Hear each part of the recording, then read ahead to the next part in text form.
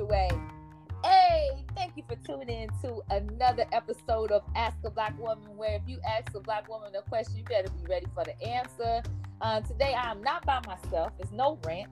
On a holiday weekend, I had the pleasure of having my illustrious guest, Miss Whitney Tate. Welcome, Whitney Tate. What's up, girl? Hi, on. Yes. Another Black woman. Amen. I'm going to intro you in and just to let the people know how we met. A little over a month ago, I had the pleasure of just doing some background work on a wonderful Pride student film called July 5th, to which Miss Whitney Tate was the lead.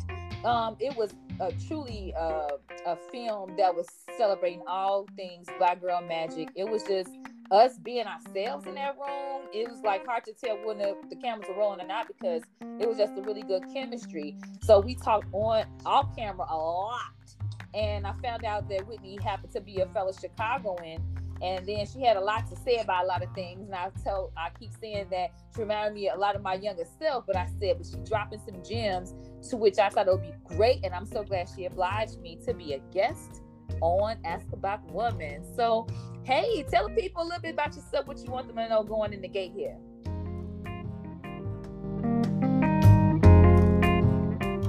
All right. So, hello. So, I am just an actress, a Chicago transplant to LA, like Shanara, and met her on the set of July 5th, which was so much fun. Just being on the set with so many amazing Black women, just all with different personalities and different backgrounds, and hearing how everybody is moving in their day-to-day life in LA. And it was just such a beautiful story, and I'm glad that we all were a part of it.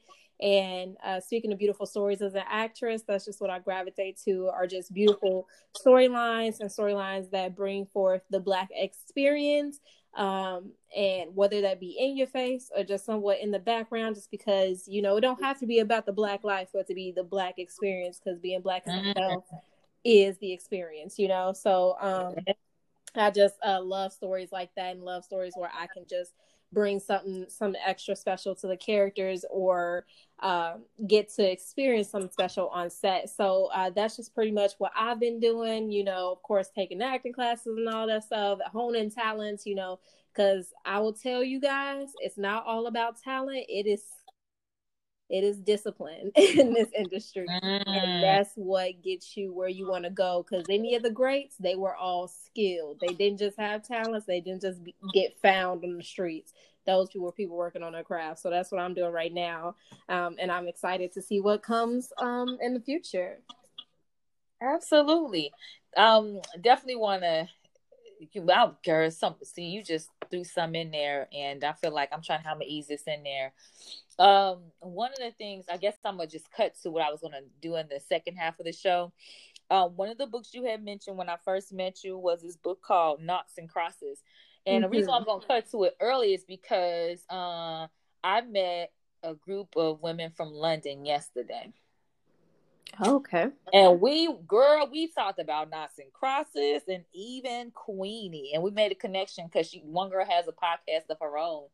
And so one of the things, she actually went to university with the guy from Peckham in London. What's his name? John Boyega? Damson Idris, who stars on Snowfall. And you want to talk about discipline. She said, she remembers years ago, and he used to tell her, he said, listen, I'm going to make it. He would be so serious. He said, trust me, I'm going to make it. She said, and he was off the grid for a while. And then you pop up, and that boy then took over the screen, this big and the small screens. Mm-hmm. So you want to talk about, there is a lot of talent out there, but you can tell that he's hella focused. You can really tell that he's focused. I love that because I love that Peckham is just spewing people out, because also John Boyega, who's in Star Wars, is from Peckham. in London. So that's beautiful. I think London has a lot of discipline. I think that's the difference between acting here and acting in America and the States and acting overseas, is that discipline is a very big part of it. So yeah, that is huge. I love to see so many Black actors. Okay, let's take a part of a little left. We're gonna go a little left and bring it on back then. That may because this is Ask a Black Woman. Let's see what's your thought about the quote unquote Black Brit invasion, particularly dominating the American or Black American roles, I should say, out here. I was having a conversation at a film release for another film I was actually in, and one of the directors was from Kenya, so he actually invited a couple of his boys from Kenya, and me and one of his Kenyan friends got into it. Girl, we went down the rabbit hole, and we talked about the whole Black Brit thing. And this was not even a month ago, but even just a month ago, I felt some kind of way when I thought about Black Brits taking roles that I felt like an American person could. And I mean, I just felt like, you mean to tell me, like, the boy is killing it? He's playing a drug dealer in South Central in the 80s. You mean to tell me you couldn't have found one of these brothers from around the way that couldn't have killed that role that's from South Central? And so I was feeling that. But then the brother from Kenya, he said, listen, it's the same game. He set me right straight. He checked me. He said, listen, it's still slavery. He's like, you getting mad? He's like, he told me I was basically getting mad at the wrong person. I said, it's not that I was mad, but I feel like the opportunity. He said, no. He said the person that's writing the check and ultimately casting him, like above John Singleton and all this kind of stuff. He said the studios and all that, they're the ones that own the project. Like, don't get mad at that. And so, like, I guess I needed someone to put it in another perspective. But at the same time, I was like, oh, really? No. Like, I felt twisted about that. I actually agree because, first of all, the amount of roles for Black individuals in the television, film, entertainment industry are scarce. No matter how much we want to say, like, we get more roles than other people of color, it's still not a lot of roles. There's still not a lot of roles for us. So when you shorten that pool to especially talking about specifically the Black experience in America, it should go to, in my opinion, it should go to Black Americans, because that's like, if you were to cast us in the Black experience in Europe, we don't know what that's like. We don't know what it was like to grow up. It's just like Catherine Bigelow directed the film Detroit. I believe that was in 2017. And she cast John Boyega, who I'm a fan of. I'm a fan of John Boyega. But she cast him to play a Black American during the Detroit riots. And I'm like, he has no idea what it's like being a Black American at all, let alone during such a trying time, or what it's like during, at least we can pull from direct family members who lived around that time and say, like, what was this like? How was this? Who were these people, and what were they doing? What was the goal? And they can't, And he said he had to do a lot of research for the role, and I'm like, yeah, of course you did, because you don't know what that's like. But then I gotta play devil's advocate. I'm gonna play with you a bit, because ever since the guy from Kenya put me on the spot like that, I did reflect. I'm like, I'm not above teaching, And so I thought about, okay, wait, back that up. Soon thereafter, I should say, I did read a long online article that basically said it's kind of like, it's another form of, I want to say, bigotry, that I would essentially say that a Black person, basically a Black person, anyone of African descent, no matter in the diaspora, I'm saying I'm really giving preferential treatment over another. And particularly, the article I read weakened my article about what it's like to be Black. Like, even though it's American, it's still being Black, a Black body in this world. And as if they don't know how to pull from that kind of racism. They don't know how to pull from that despair. as if the crack, the guy that's on Snowfall, as if crack didn't hit the whole entire world eventually. You know what I mean? As if no one knows about addiction. And so I said, okay, now who would have thought, but I did change my position. And I thought to myself, okay, I'm really just pro-Black, right? Mm-hmm. And it's not like they didn't do an excellent job. Have you watched the show Snowfall? No, my mother loves it though. She says a lot of I'm a look. Your mama, I need you to sit with Mom Duke, because I know you and her got a movie theater thing going on. You with the Snowfall, you will see what I'm talking about. I would not have known he was a brother from the UK until I saw him on the Tonight Show having a full-blown conversation. I heard that accent. I said, wait a minute, hold up. Then I got to Googling him, because his whole swag, of course, he has a dialect coach that got him where he need to be.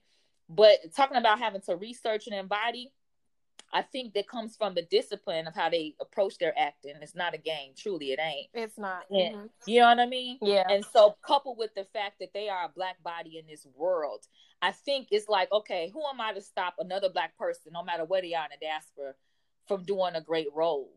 Well, it messed me up. Like, I was mad, but then again, who do I get mad at? The actor who went for the opportunity and got the role? Or do I get upset with the people that's in power who chose him over the brother that's originally from South Central that didn't have to stretch for the role? You know what I mean? You know what? Like, I think, of course, not the actor, right? Because you making your coin, you just trying to, follow your Look, dreams. I'm just trying to get it, yo. Right. I'm not, I can't get mad at you. What I do, though, I believe that they should hold some sort of accountability, because it's like what I've learned over time that racism, segregation, any form of, I would say, any form of prejudice that occurred due to one's skin color in Europe was very different than America, which I did not know that it was in my mind, I thought it was like it was the same. And apparently the racism there is very subtle, whereas here it is in your face. But subtle, I'm going to cut you off. I'm going with you.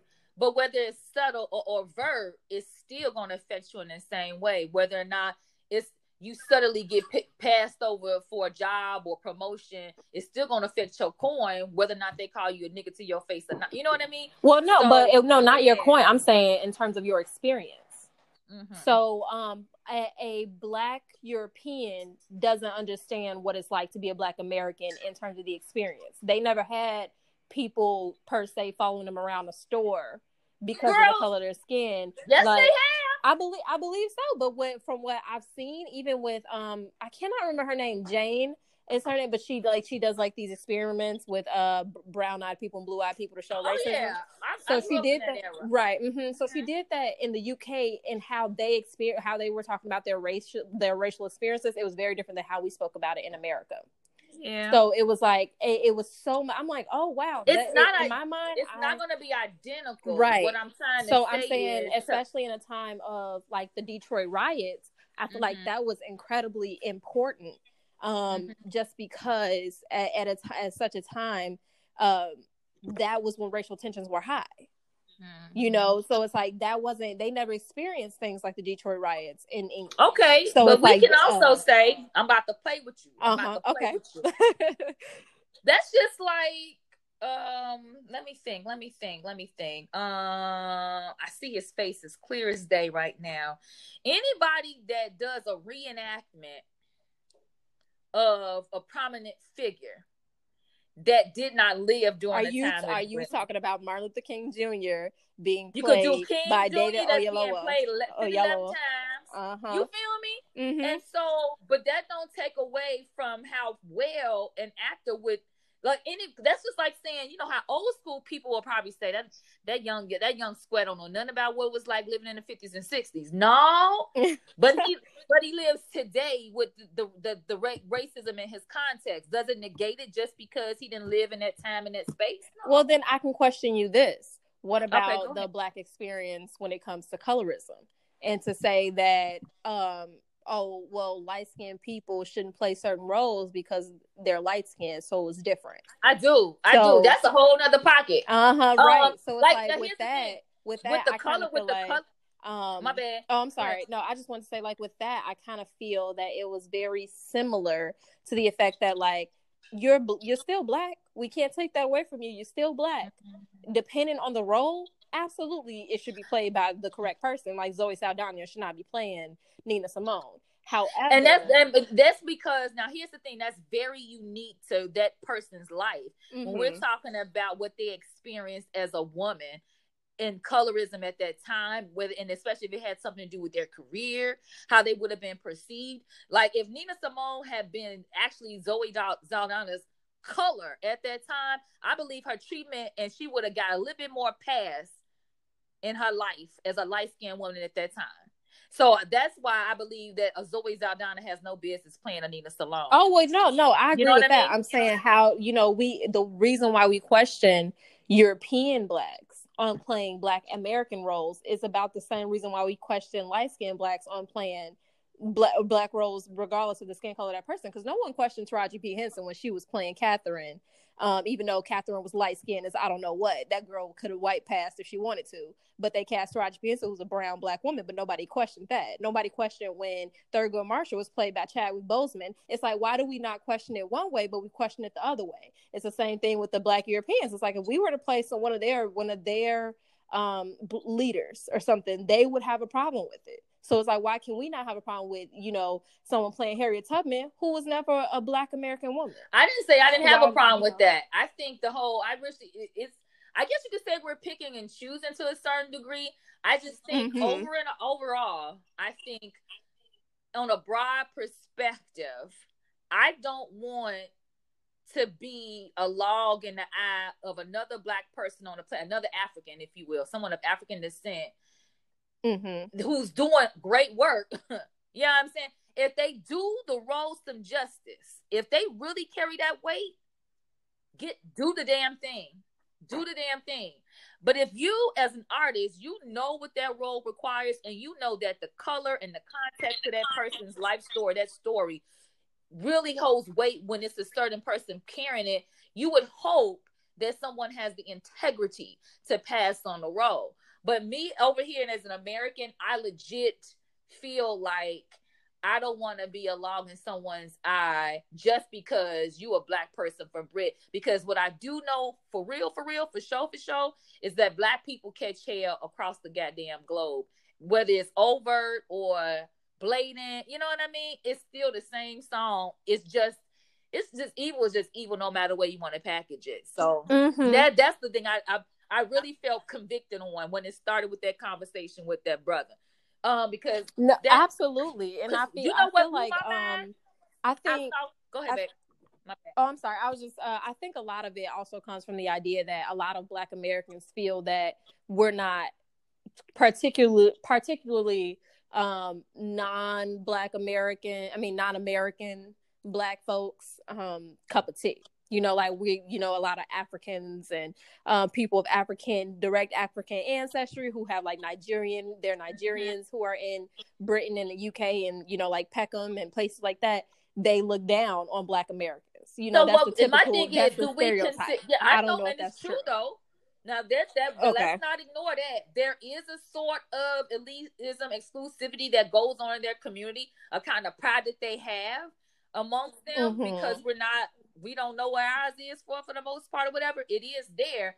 My thing is, just because somebody else is that ignorant, I'm not about to help continue to perpetuate that philosophy either. I want to check myself from being a hindrance to anybody that's black on this in this world from getting there. That's all. Right. Especially if they was coming over here doing a piss poor job, because you know what just blew my mind on Thanksgiving? Girl, Queen and Slim.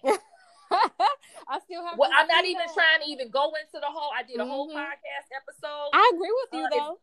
It wasn't no perfect movie. Like there are some other things that I saw some other posts about, some technical stuff or whatever. But it was a great movie carried by two Black Brits. Which I knew that we know David Kaluuya is from London, but I just found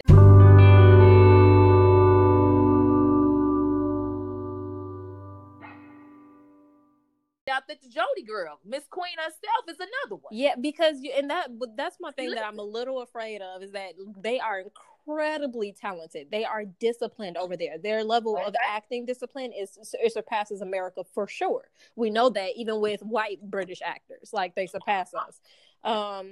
However, I think my fear comes in is when are they going to continue to go overseas and have them come over here? It's like, so then what do we do? Two things. I got answers. Go ahead. I got answers. First of all, that's like with anything in life, right? Mm-hmm. If you know that you got competition, you know your competition got skills that you don't have, and you trying to compete in the same arena, it's your responsibility to get your weight up. So maybe that's what we need. So we're not treating this craft like a daggone hobby and do it for real. You understand what I'm saying? So that's number one. Number two, if we've been over here in this country, most of us born, this generation has been born in this country, and we ain't figured it out yet, shame on us. If the system is broken and it don't want to take advantage of the talent that's already here, that means our responsibility is to create our own platform to do it. And salute our brothers and sisters that's coming from across the pond that's getting the roles. I think it's wasted energy to hate on anybody that look like me that's doing what they're doing.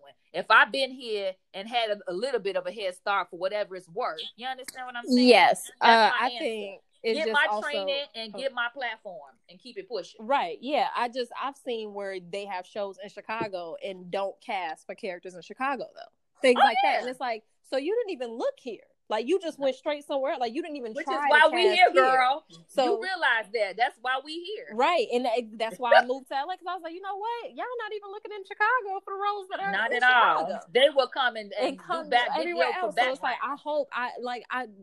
like I said, those people are so talented. Like, you know, like I said, you know, you got people like Chiwetel Ejiofor, you got people like David Oyelowo, John Boyega, all the Idris Elba, all of these fantastic Black British actors, even who played Harriet Tubman. Oh my gosh, her name is escaping me. I'm such a fan.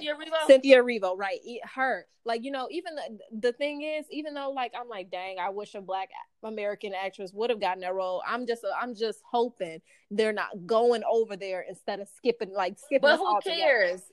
Check this out. Do you not realize this is a form of the crabs in a barrel syndrome? Like, we really gonna bitch over it's like they dropped 3 big roles in there, and it's 100 million Black folks in a barrel. Crab going after the same 3 roles, and then got the nerve to pull down the 3 that's really good for the role when we all look Black at the bottom of the barrel to them. Like, they really, like, it's, you know what I mean? Like, I'm not. Yeah, I would hope so. Effort. I just know that it would suck if your whole life, like, oh yes, like I'm getting ready for this, and then they're like, oh, never mind, we're not even gonna look here. Let's just go somewhere else and look. And it's like, oh, okay, so just not even give us the opportunity. I'm hoping that's not what happened. I believe Cynthia got it because that is a fantastic actress, and for sure she already had her Tony, she already had her Grammy, she already got her Golden Globe. Like, that girl got all the things already. She has her Emmy and everything. So it's like she's a fantastic actress. I would have looked at her first too.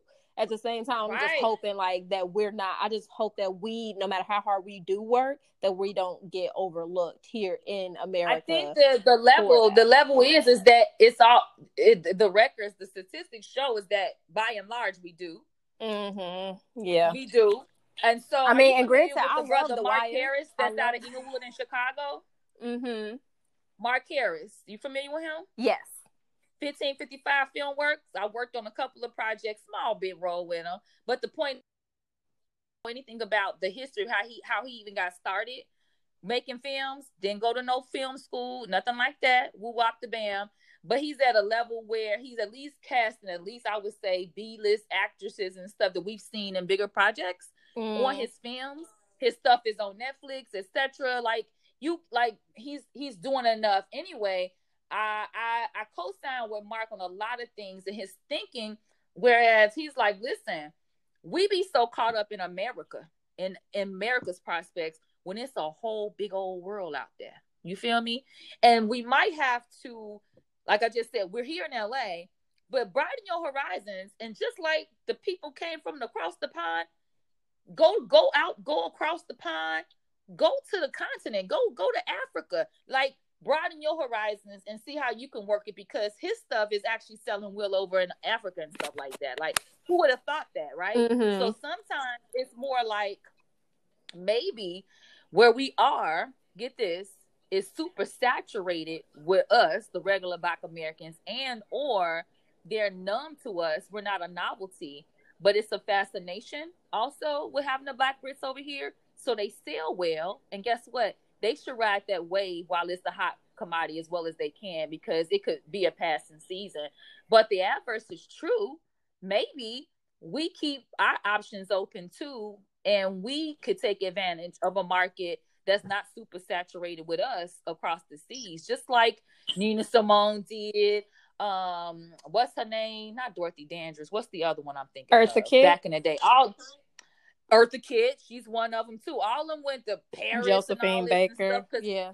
That's who I was thinking about. All those girls, they realized, it was like, you know what, they racist as hell, and I'm gonna be more appreciated. And they found a nice little following over there. They really made a name for themselves. So I think that's the mentality that Mark Harris is on, and I think that's the thing that we need to keep our perspective on again, instead of just like, oh my God, holding our breath for America to, I don't know, cherish what they already got. Absolutely. Easier said than done, but I agree. Mm-hmm. Definitely easier said than done. Girl, yeah. I mean, it would be a whole trip to sit up and I fantasize with it. I want to go to Ghana next year. Oh, beautiful. But you know, I fantasize with just thinking about, I said, you know, that would be an opportunity. That's a huge opportunity to bring the Black American experience over there. Absolutely. It's Americans over there that sat down and stuff. By and large, do they have us in large amounts as far as platforms and entertainment over there? I don't know. Not to the degree that we want to bring it. That's just something to think about, girl. I wonder. Mm-hmm. Yeah, I mean, absolutely. I mean, we take a lot of their shows anyway. Might as well try to go get them over there and see. Take a lot of their TV ideas. You know what I just thought about? Do you remember The Last King of Scotland? I remember the film. Yeah, I've never seen it. But I remember that it was a thing. Damn. Oh man, that's a good example. What's his name? Forrest Whitaker. He played the role of Idi Amin, the Ugandan king. That was just insane, girl. Notoriously ruthless, right? Kerry Washington played his wife again, Uganda, ma'am. Mm-hmm. Okay. Yep. They hired 2 Black Americans to play that role. My. One could argue, and I thought about it briefly until I saw the movie. One could argue, how dare you? And Forrest Whitaker is phenomenal. But how dare you? Why would you cast? They hired the always underrated, in my opinion, Don Cheadle, to play this man, Paul Rusesabagina, in Rwanda, and he did a very good, phenomenal job. That's the thing. So it happens both ways. Like, you mean to tell me you couldn't hire a Rwandan or Ugandan? You know, they probably they could. So close to after the genocide. The movie came out within 10 years of that genocide, I believe. So, you know, they probably didn't have many Rwandan men, because most men were killed. Listen. So you go to the 4 points of the world, put out a casting call. I bet you would have found a Ugandan actor and a Rwandan. Ugandan, yes, but they definitely murdered like most Rwandan men. Like, they left a lot of women, and the women had to like restart. And so Ugandan people, I don't know about I'm actors. trying to say, I don't think Rwanda had actors to begin with, let alone after the genocide. Please. They was there, and some of them escaped and made it to the doggone stage. Somebody could have played those roles, but I was using that between Forrest and them. Who's to say, like, would you argue them out of the roles that they took clearly when they weren't born there? And if you see, girl, first of all, you know, it's hard to spook me on a lot of stuff, particularly on television, but seeing him play the dictator Idi Amin, it'll spook you just how evil he went into that role. You want to talk? Because I got so engrossed and enamored after seeing the performance. I had to see, how did he prepare for that? So it was something like, girl, he was over there 6 months ahead of shooting, and he would rarely talk to his wife while he was over there, and even when he would talk to her, he would slip in and out of the accent. He was like literally the whole being. He was not, I'm gonna play Idi Amin. He became absolutely obsessed and possessed by capturing the spirit of that evil man. He totally did it. So there were people that went through that totally like co-signed. I was like, no, he did that. Oh yeah, I mean, like I said, when they do the role like well, I'm like, yes, and they do. Like I said, they are the superior. They learn the superior way of acting in terms. I'm saying Forest Whitaker is from here. No, I'm saying so. It's like I'm saying that's why I'm okay. It's just like vice versa. Forrest puts that work in, and Don Cheadle puts that work in, and I'm like, okay, absolutely. Just like when they do it, I'm like, oh, okay, great. Like I love the movie Detroit. I love John Boyega's character in it. I was actually surprised the movie had no Oscar nominations, which was wild to me.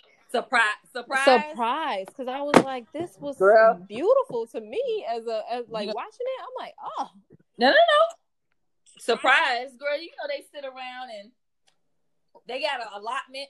Oh yeah, you're right for the black stuff. Yep, girl. But I was thinking about Catherine Bigelow. Girl, Black Panther better last y'all for the next 5 years. I thought Catherine Bigelow would have done it. I said that is the Catherine Bigelow. That's the first female director with an Oscar there. That is the woman who was married to James Cameron, the man who makes the highest grossing films of all time. Like I'm thinking she had a lot of pull.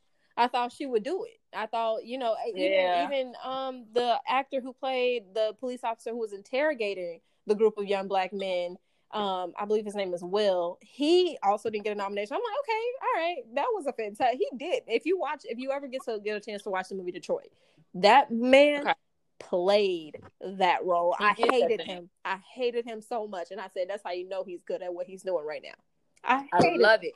I think about, my thing is, okay, if we want to, I think in another context, but I'm going to try to tie it together. Mm-hmm. You know how like people be hating on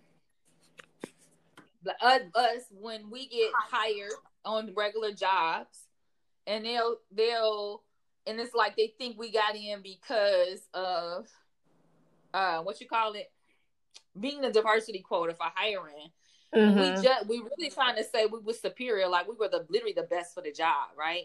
And that's all I'm trying to say is, if they were the best for the job, who gives a damn what their background is? Yeah, I mean, unfortunately, acting in general is never always about who's the best in anything. Now, whether you're black, white, if you got all the family members with all the connections and stuff, you're gonna get that role. That is how it is. Nepotism exists, and sometimes it's because you got the same name as a casting director's ex-girlfriend or something, and they don't want to cast you, and it could be anything. So it's like, of course, well, we know there are other things where the stars align, but I'm saying, like, with all that was said and done, could I have honestly went in and took that role from that girl? Whether she was Black Brit or she was from freaking 43rd and Degnan, would I have been able to take that role from her? That's the key thing. And I think that if we would humble ourselves as American actors and actresses and say, okay, honestly, was I ready to be toe to toe with her on that? Yeah, I mean, that is a good question. Like that, like I said, I would tell anybody in a heartbeat that is superior acting they learn in London and the UK. That is just a different level. I mean, even you look at all of them, from Christian Bale all the way to Idris and back to Chiwetel, and you can keep going to everybody who learned over there. They are just superior. Yeah. It's just superb acting. I mean, yes, we do have our Leonardo DiCaprios here and there. We got our Robert De Niro's, our Al Pacinos. But that, please, like that, Idris Elba in The Wire is some of my favorite acting I've ever seen. Word. I love it. That fool right there. I'm a fan. I'm a big fan of Idris, especially because I first learned of him in The Wire. And that was just amazing to me. I was like, oh gosh, like I didn't even know if he was British, like you said, until he spoke on the interview, and I was like, whoa, like what is happening here? Because they do that, they learn their craft, they discipline themselves in that craft, and then they go and they execute. So yes, I do feel you on the whoever is the best person for the role. I don't care where they're from, as long as they execute it well. And at the same time, me as a Black American actress, of course, I would hope that they would look at us first. But I mean, if it's another Black woman, it's another Black woman. I can't, like you said, we get people bigger, literally. It's more than that. But I just have gotten to a point where I feel like what's mine is mine. Absolutely. I be absolutely. Like, I ain't about to be hating on a Black person for getting a role, man. Yes. I don't care what.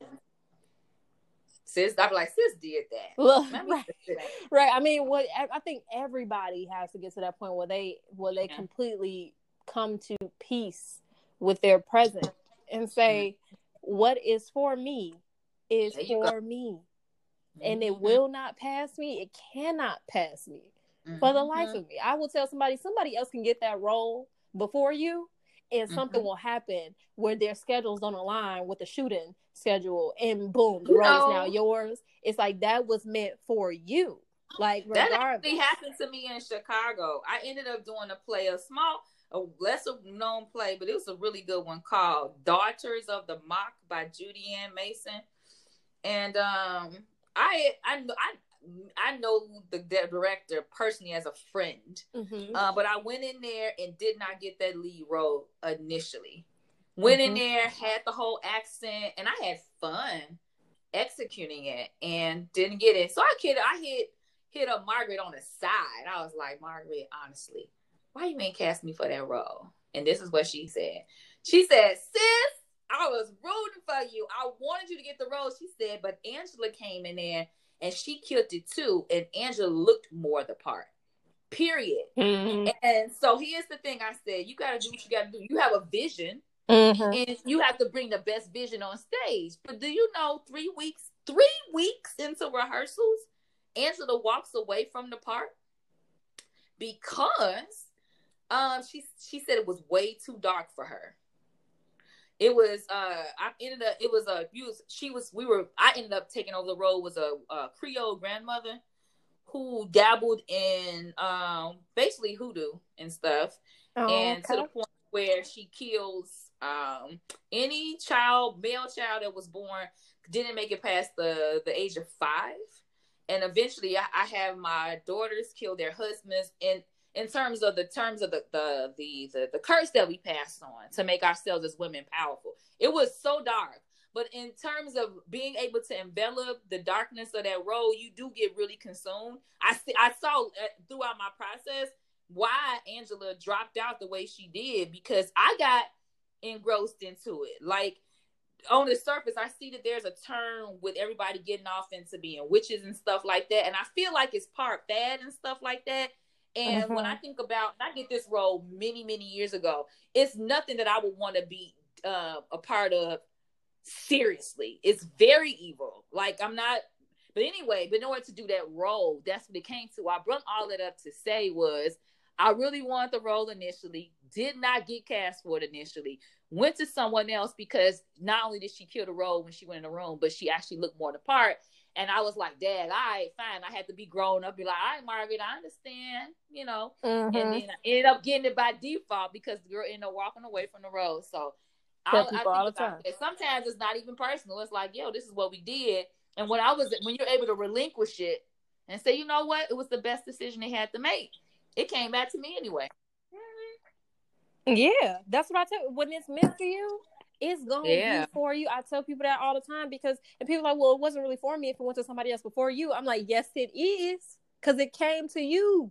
It got back to you anyway. What is for you, it will happen. I promise. I tell people all the time. It's just like when they say you love something, let it go. Sometimes when something comes back, it was meant for you the whole time. The whole time. It just needed to get to you in a way that it got to you, or else you wouldn't have appreciated it as much. Or who knows what the reason is. But as long as it happened, So I definitely tell people that all of the time. But yes, I do have those feelings about the Brit actors, but I do tend to love how they execute. I really do. Every time. Fantastic actors. I mean, I look up to a lot of them because I've also had my fair share of dark roles and roles that I guess would cause any random person to have a breakdown, let alone somebody who has to delve into who that is. Was marked one of those roles? My most challenging one to date, actually. Let's talk Absolutely. about Mark. Bring the people on what Marked was about. So Why Marked you chose was that? a film set in the 1960s in which I played Georgina, who was a black woman who met her white husband as a black woman in Chicago, and then they moved down south, Hmm. and unfortunately. Unfortunately, she felt the need to white pass or to attempt to white pass, because her attempt was not, she still had black features, so her attempt wasn't the best. She didn't have the Lena Horne face. She didn't have the white features that were necessary to pull it off. So they eventually got found out. Her husband, on the other hand, did not want her to white pass. He didn't see a necessity for it, because he loved Mm-hmm. her just as she was, regardless of being black or white. But she felt the need to do it to save them from harm. And that in that role, I would get to set. My call time be about like 7 in the morning and like that, and we'd go to like really late at night, almost like 1 and 2 in the morning. I go have another 7 a.m. call time the next day. But I would sit in hair and makeup for about 2 or 3 hours, getting painted white, like getting a very Mm-hmm. pale skin makeup put on my body. Pause parenthetically. People, Whitney Tate, you're gonna see a picture.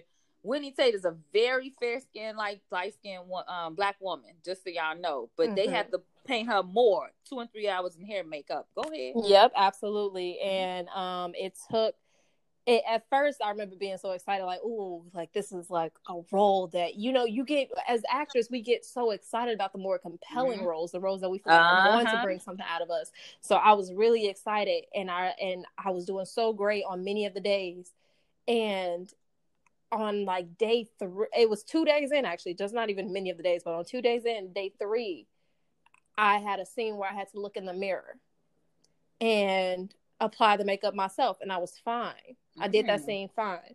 Following that scene, I had to look in the mirror again, and it was like a switch in my brain went off, and I broke down.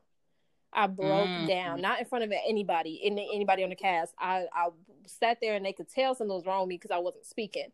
But we were doing a rehearsal, and like, all right, we're gonna take 10 minutes, and then we're gonna like do the scene. I said, great. I'm gonna be in my dressing room.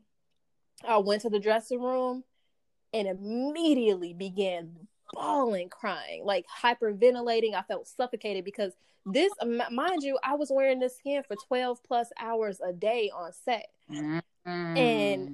I couldn't see my face like that. I think that bothered me Mm-hmm. because I was like, this isn't the face that I know it to be, and it was, like I said, suffocating. I began panicking, and mind you, my hair and makeup people, my wardrobe woman was a brown skinned black girl, Mm-hmm. and my makeup artist was a white woman, and my special effects makeup artist who had to make like a cut on my arm, she was a Latina woman.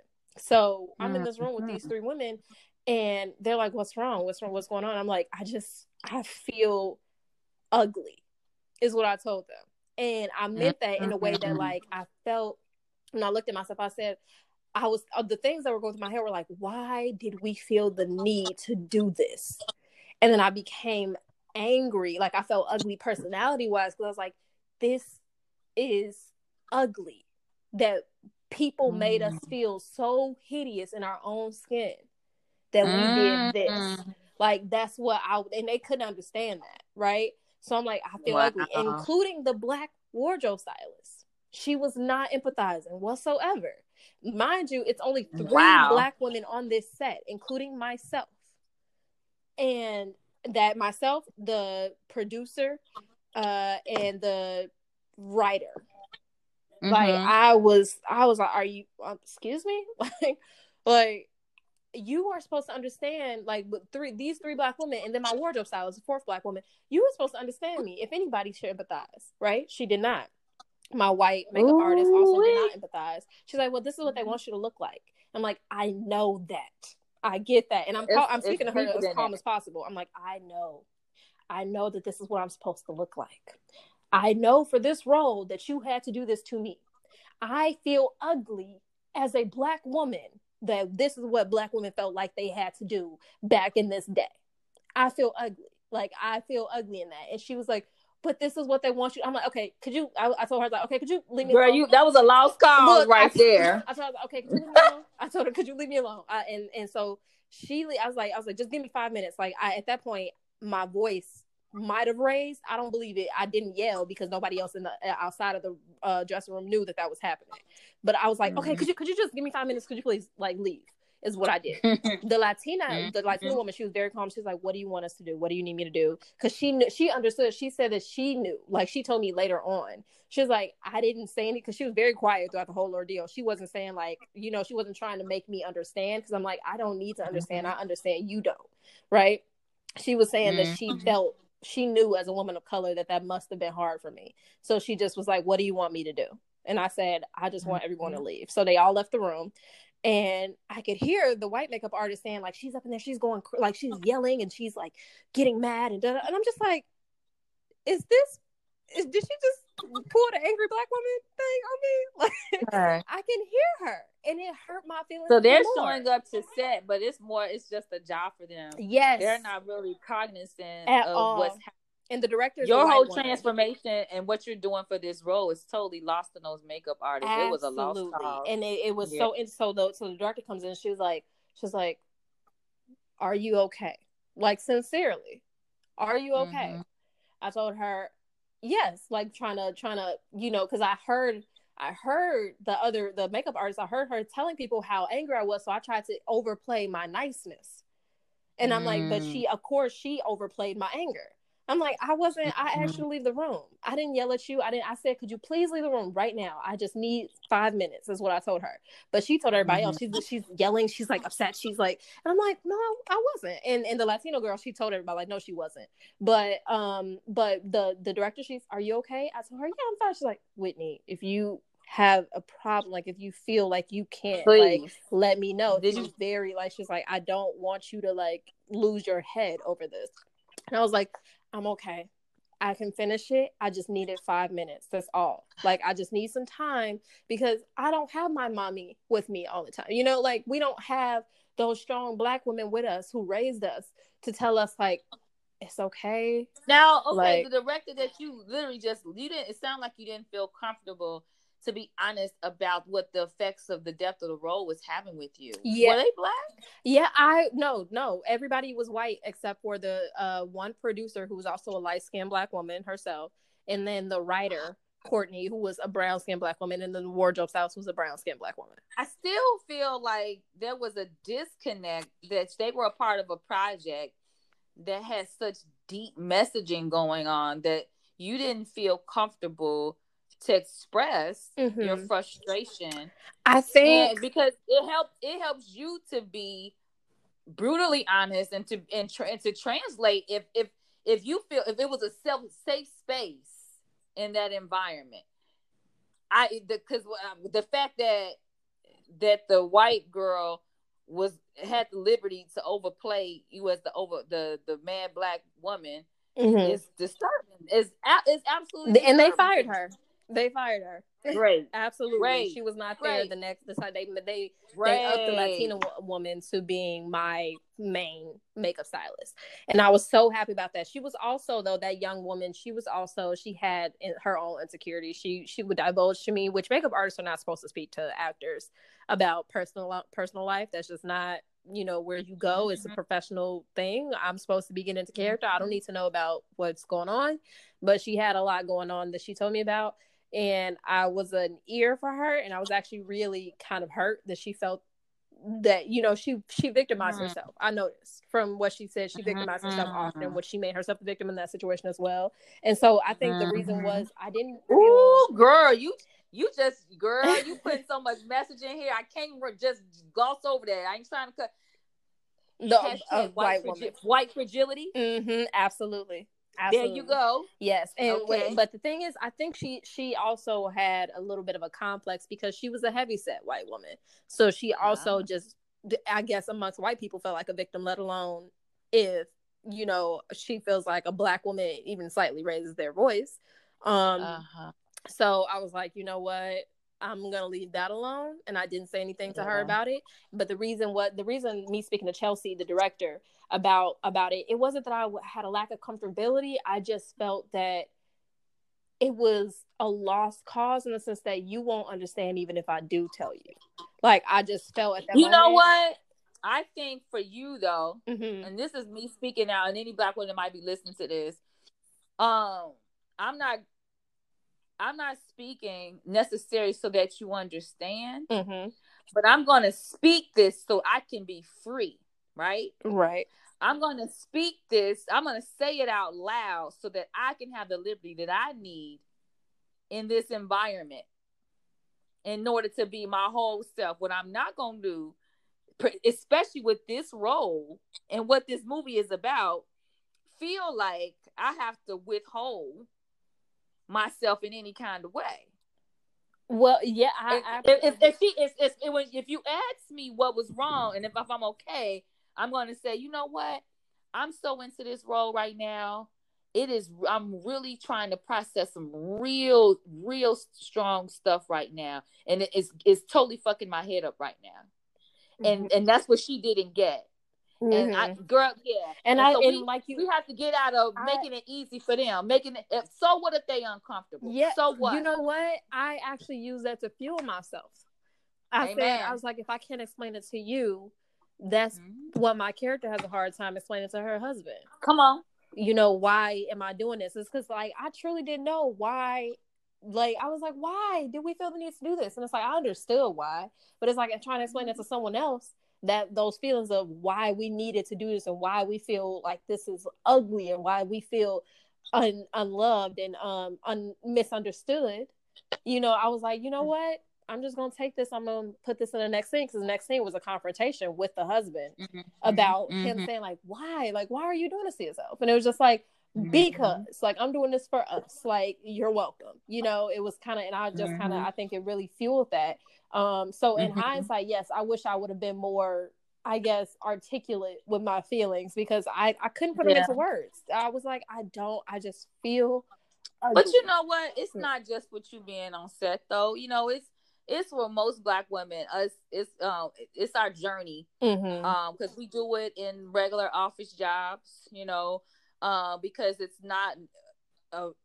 Girl, we have to painstakingly mute ourselves in so many ways, because the slightest piece of realism is misinterpreted. And our colleagues of other backgrounds and races and stuff are not scrutinized the same as us. I don't care how much they throw the diversity term around, it's just not the same. And so it's not just you though, but as I'm ministering to you, I'm ministering to me. It's the same thing. We're groomed to basically suck it up and push on and allow it to fuel us in our next project, our next scene, whatever we got to do. Because little Black girl, they don't give a fuck about your feelings. Like, forget you. You just don't have the liberty, like Becky and them, to throw a quote unquote a hissy fit and be understood. Absolutely. A white girl's tears. A Black woman's tears ain't the same as a white girl's tears. Not at all. Absolutely. When I think about, I'm looking at you've heard stuff back home. Some girl was hemmed up in the basement in Inglewood in Chicago for like 6 days. I did not know that. No, they didn't feed her and they raped her repeatedly, and you ain't heard about it because it don't matter. Wow. You know what I'm saying? If it's a Black girl from Inglewood in Chicago, you can assume that she's a young sister with no means, no legacy, no power and stuff. So it's not making national news. It's barely making it past WGN Channel 9 News in Chicago. Like, you know what I mean? Yeah. But if it had been Becky, it had been Becky, we would know about it. Absolutely, would have heard it everywhere. That's a shame. And I think that's just all of that. I believe things like that all weighed on me at that moment, even as a light-skinned Black woman. Because I often I don't feel a responsibility to, but I feel a conviction, I guess, if I don't stand up for Black women who are of a darker complexion than me. Because, I mean, I know people say, oh, you should feel responsibility to your brothers and your sisters. And it's like, I don't think I necessarily feel responsible for it at all. But I do feel a conviction, because it's like, I if you aren't happy, then I shouldn't be. If you aren't comfortable, then I shouldn't be. Like I feel a conviction. Like it's uncomfortable if I feel comfortable in my brothers and sisters of darker complexion or not. So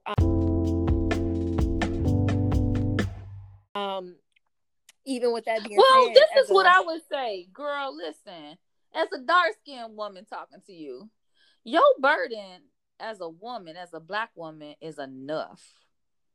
You don't got to carry nobody burden but yourself, honey. Seriously.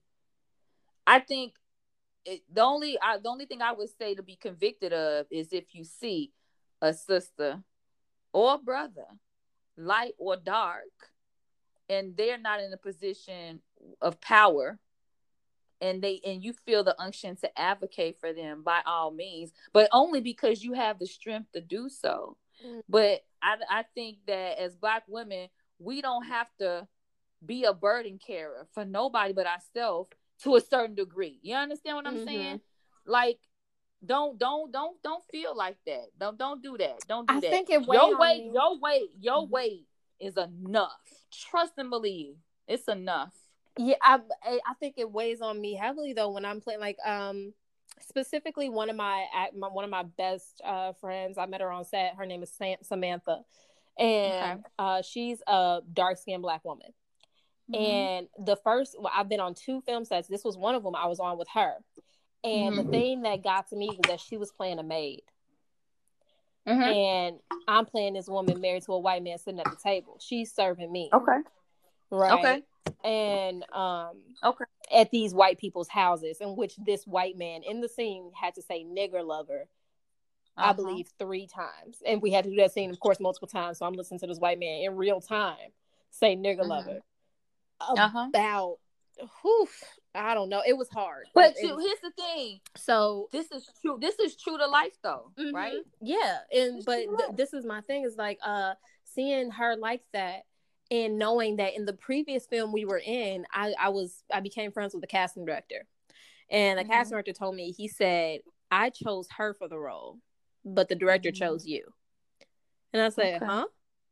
He said, we had already picked her, but the director felt like he wanted to see a couple more people. Okay. We saw you and he picked you. And I was like, was that like a acting choice or something? He was like, I genuinely think he liked the contrast and skin colors between you and the male actor who was playing the somewhat love interest. And I said, so because he's brown skinned and I'm light skinned, I got chosen over her. And so seeing that, and then once again, the following thing, I'm playing a light skinned woman who's white passing, and and she's playing the maid. It just kind of got to me all at once. I was like, what? I'm like, what do I do at this point? And my best friends, my group of friends since I was little, I was the light skinned girl in the group, so everyone was dark skinned or brown.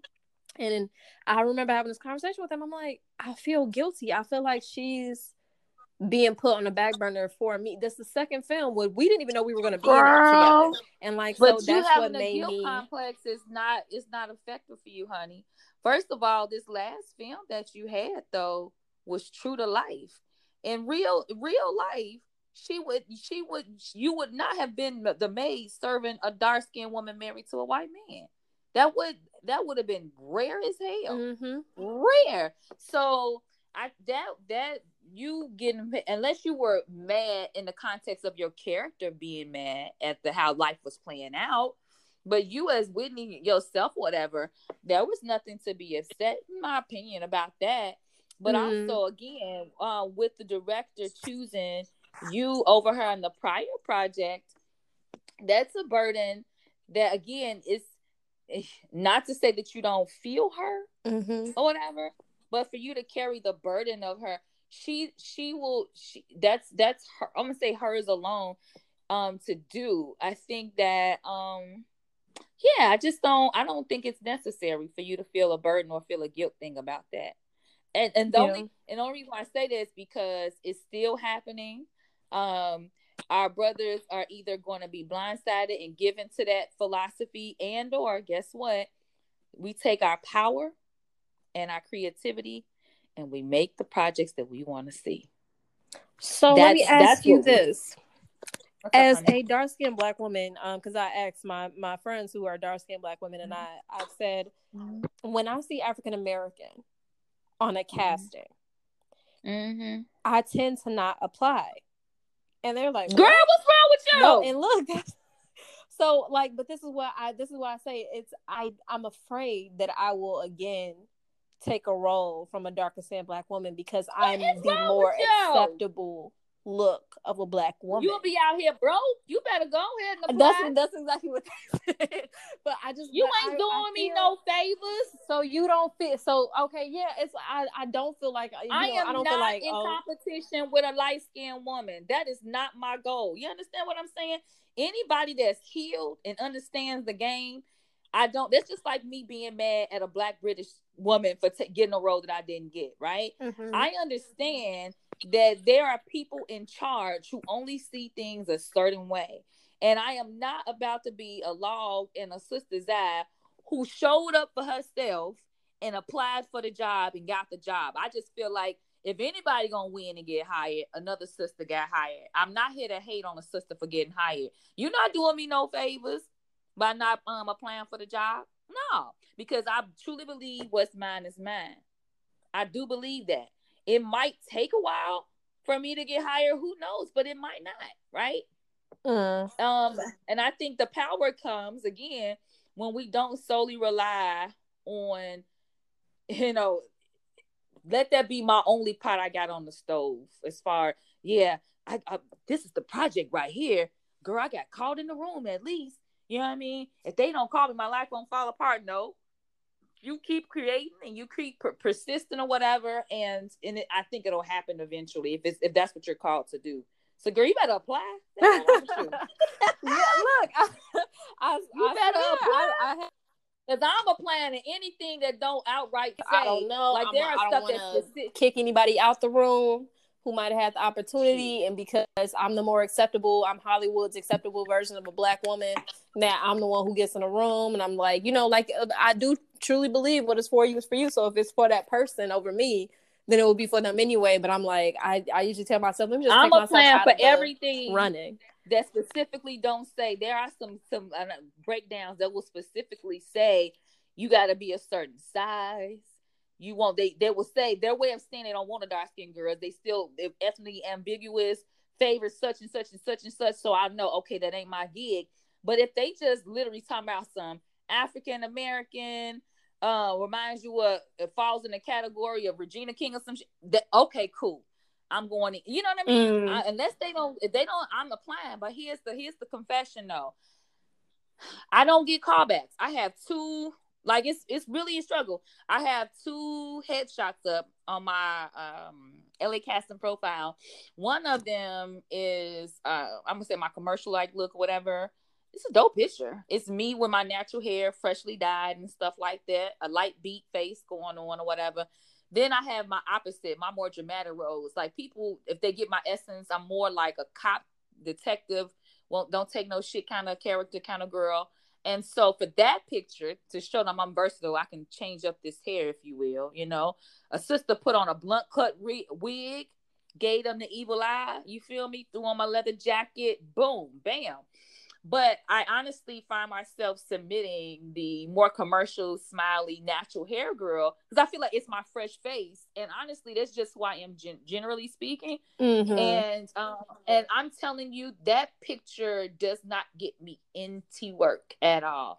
And I have been questioning why isn't it getting me any work? And I'm really starting to question, is it the mere fact that I have the natural hair thing going on? Like really. And I'm okay with my natural. I've been for many, many years, but I'm wondering just in this context, I'm toying with the idea. I said, what would happen if I just go ahead and just started sending them that blunt cut wig picture? What if? Wow. Just, you know what I mean? Like more often, just trying to like really, cause I'm noticing, I'm like, I can't ignore my batting average with my regular picture with my regular hair. And some of this stuff is saying we want a natural face, but it's not picking up any steam. I think that is so crazy to me. If you see the picture, you'll be like, wow, why this ain't getting no money? Like, girl, I have absolutely no idea. And that's so interesting when I know of the people's talents, and I'm just like, if you just let them in the room. You know, Yeah. I just hate when I know of people who I'm like, I could see you in this role and that role and that role. If they would just let you in the room, or if I was a cast director, I would have been cast you. And I'm just like, it's, I think that's what really kind of, it's just like, how? Y'all just look at this Yep. picture and y'all go like, nah, not them. But it's like, you don't even know. You don't Yep. even know what this person is capable of. You don't know what they can do. I mean, granted, That's you know why what I'm a they big. want I to. think that's why I like the world that we live in. I like the world that we live in, where we can show them what they missing, right?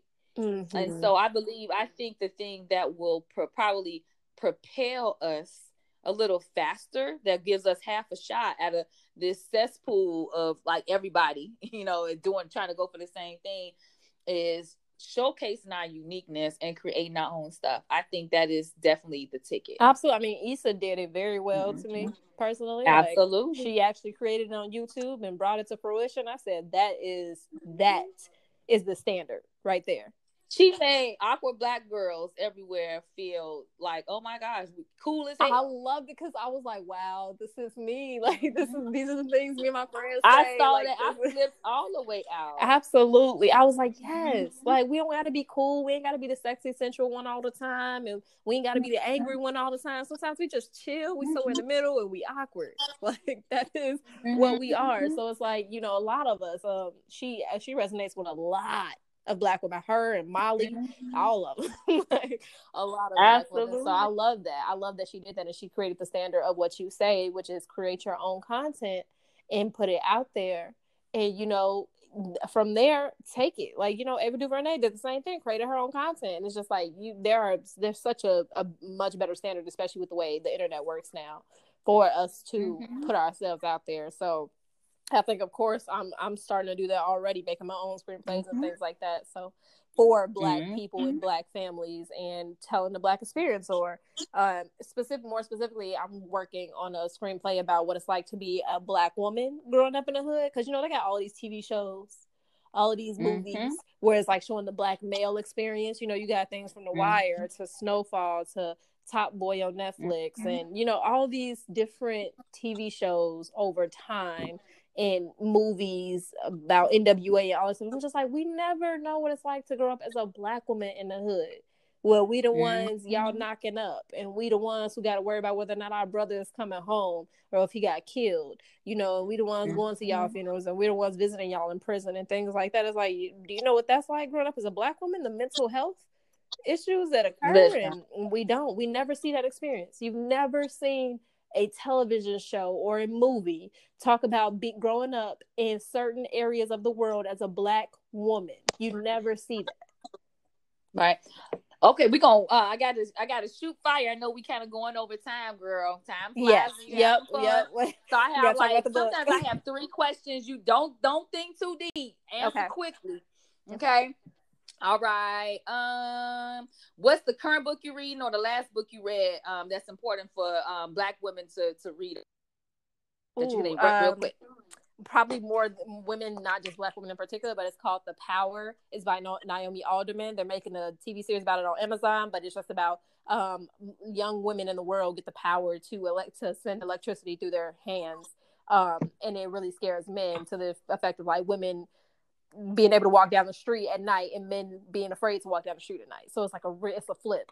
I love books like that. Girl, Kind here of like you Knots and go. Here Crosses, you go. but Put with me it for up on men. another Look, doggone book. go I love it. watch it. I mean, and there's even like a cult that gets made in there by a Black girl. The girl's Black. She's mixed race, but she's still Black, and she creates a cult, and she becomes like the leader of the world. Love it. Just letting you know. Well, okay, bam. I'm gonna have to get that The info to put Power. in the comments and stuff. The Power by Naomi Alderman. Okay, Yep. got you. All right, next thing.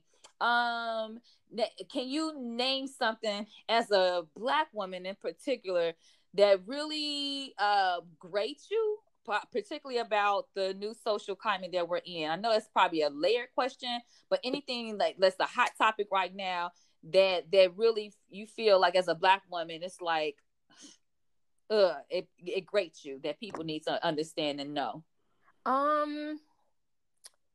I think that's I don't know, it's so much. I would say if anything, that our worth doesn't lie in famous Black men liking us or loving us.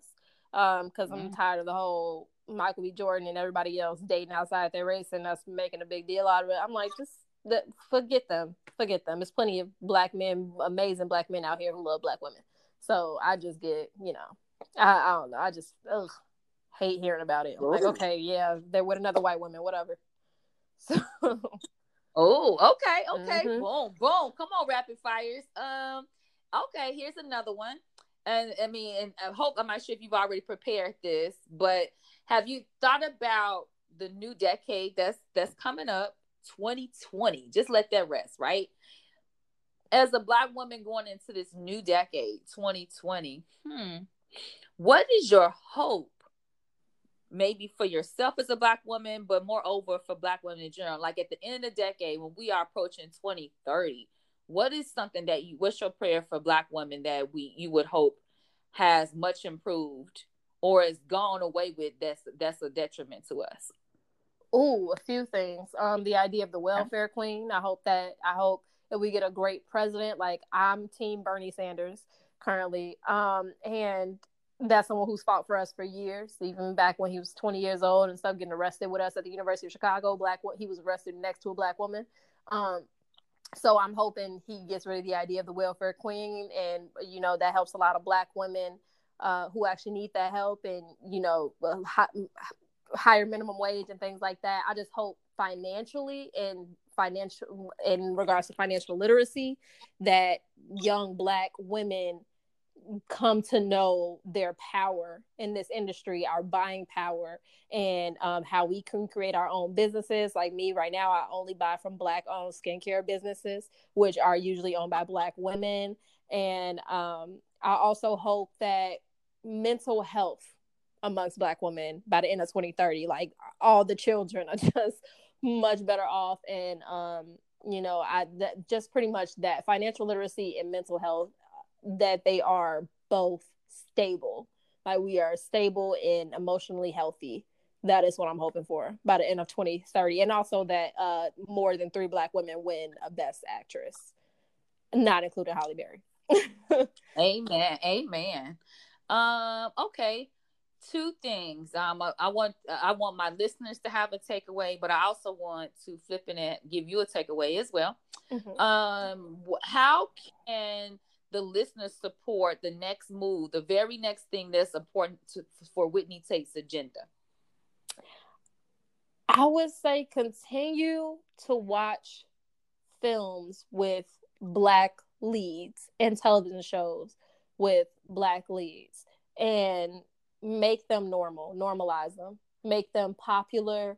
And no, not just the Get Outs, not just the Black Panthers, but I'm saying like the Queen and Slims and the Grownishes and all that stuff. Like, continue to watch those things, because the more you watch those, the more women who look like me and women darker than me and Black actors from Britain, from America, no matter where they're from, the more we can all get a platform and then create empires after that for years to come, and legacies for more young Black individuals. Gotcha. You gave me a general, but I'm gonna press you one more time. A general. Okay. I was specifically trying to point out how we can support you as a Blacktress. As a Blacktress. As a Blacktress or as a Black woman. You understand what I'm saying? I love. Yeah. Do you have a specific project at this time that we can be on the lookout for, so I can keep that in the timeline? Like, yo, this is dropping first quarter 2020, etc. If you don't have it now, that's fine. But I just want, if it was something specific that we need to be proactive, like, we can give them the generality. But if I have a guest that is a part of that programming, I definitely want to make sure for them to be on the lookout for you. Even if it's not that, if it's something that you're voluntary, that has nothing to do with your career pursuit, but it's a passion project of yours, that your contribution to humanity, then I definitely want us to be a part of that too. Anything like that going on? Actually, no. I'm actually doing the UK thing and going into myself, and I'm taking a 11-month Meisner technique class right now. So I'll be working on my acting technique for 11 months and just focusing really on disciplining myself in the craft itself. So Nothing right now. I am still applying to stuff, trying to get cast and Yeah. all the little things, but nothing big right now. I mean, we just did finish July 5th, which you can see on Vimeo. Yeah. Links on my website, and I'll have it in my reel and all that. But besides that, nothing coming up right now. I'm just gonna enjoy the rest of the holidays and go into this new decade with a lot of optimism and a lot of happiness. Of course, when you come up out of your I'm gonna say my ex-husband used to call it they would call it shedding. He was a drummer. Ooh. And musicians, when they shed, they withdraw. You don't see them on the scene or whatever. Mm-hmm. And that's because he would travel with his drumsticks. He'd be driving and have his drumsticks on him, tap tap tap. It was just it's like the drumsticks were extension of his hands, his arms. And they go into shedding, hibernation. You don't see them, and they come out, and it's like you thought he was bad 6 months ago. That you can feel it off him. It's literally dripping off of you to a certain extent. So we look forward to seeing that, because I'm doing the same thing too. That's the only way I'm gonna finish my book. And as far as me tightening up my craft as well or whatever. So when you come up out of it, you're going to keep us posted. I will, absolutely. And I believe that when you put yourself into that kind of mode of concentration, it will attract the level of projects where you can exercise that kind of talent. Well, skill, I should say. Skill, that level of skill. That's what I'm going for. That is exactly what I'm going for. And I thank you for putting that out there. That when you focus on it, it's going to come to you. And what the level of films and television and things that I want to work on, I hope people will be able to see it on you. When I was knee deep into the poetry thing and stuff like that or whatever, I rarely had to promote or to send out packages to anybody. I was so in a hole. I had been on the scene for so long, watching Grace for so long and fumbling on the mic, that I got great. I got really great at it. And I ended up just booking professionally with corporations and stuff like that. And so people, without me having to open up my mouth, would be like, you a writer, ain't you? Don't you think they would perceive it off of you. That's what I'm declaring. That's what I'm declaring on you. They're like, what you do? You don't even have to open up your mouth, but you've seen them before. Absolutely. People with that drive on them. It's what is it about her? Girl, she been shedding. That's all it is. She been shedding. I love that because definitely when I heard your voice, I was like, oh, you do something have to do with your voice. You have to. So me like, oh yeah, I got a podcast. I said, oh, perfect, because you have the voice. The talker. The talker. I was like, you have the voice. You have a presence about yourself that commands attention, and I'm just like, this was it. I was like, yep, that makes sense. I think July 5th was just the method where God linked. You know what I mean? Mm-hmm. That we were supposed to intersect. So this is you just got here, but I've been here a couple of years, and it was like, first of all, we both from Chicago, but I didn't meet you in Chicago. Okay, what you doing? So, girl, we might be on something great within the next 12 months. Because I definitely, I'm the type to keep somebody in mind. If I get cast for something, they say, "Oh, we cast for this type of role," I'm like, you know what? I know exactly who you should see.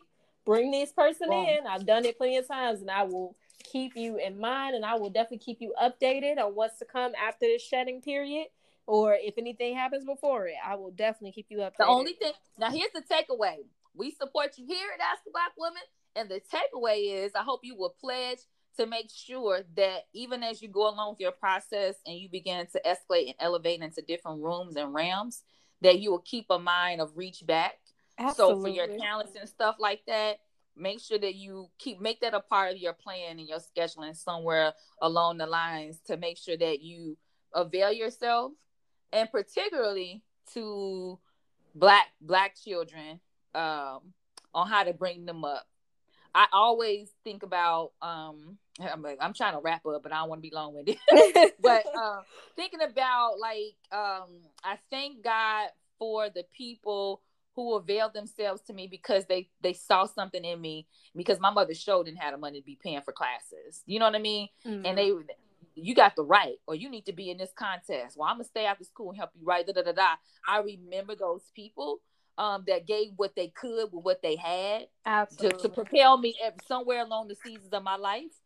In whatever increment that you can. I think that's how people know we can't save the whole world, but we can literally impact at least one child with interaction. So that's my throw out. That's yes. And I will not forget that. I really appreciate the platform. I really appreciate you taking the time to speak to me and to get my perspective of being a Black actress nowadays in this day and age. And I'm so happy to go into this decade. And like I said, I will not forget you. You're not forgettable to begin with. Whitney. You are not. I'm over here writing in things as we speak or whatever. I'm trying to see how I can incorporate. I meet so many wonderful people. You are on this list.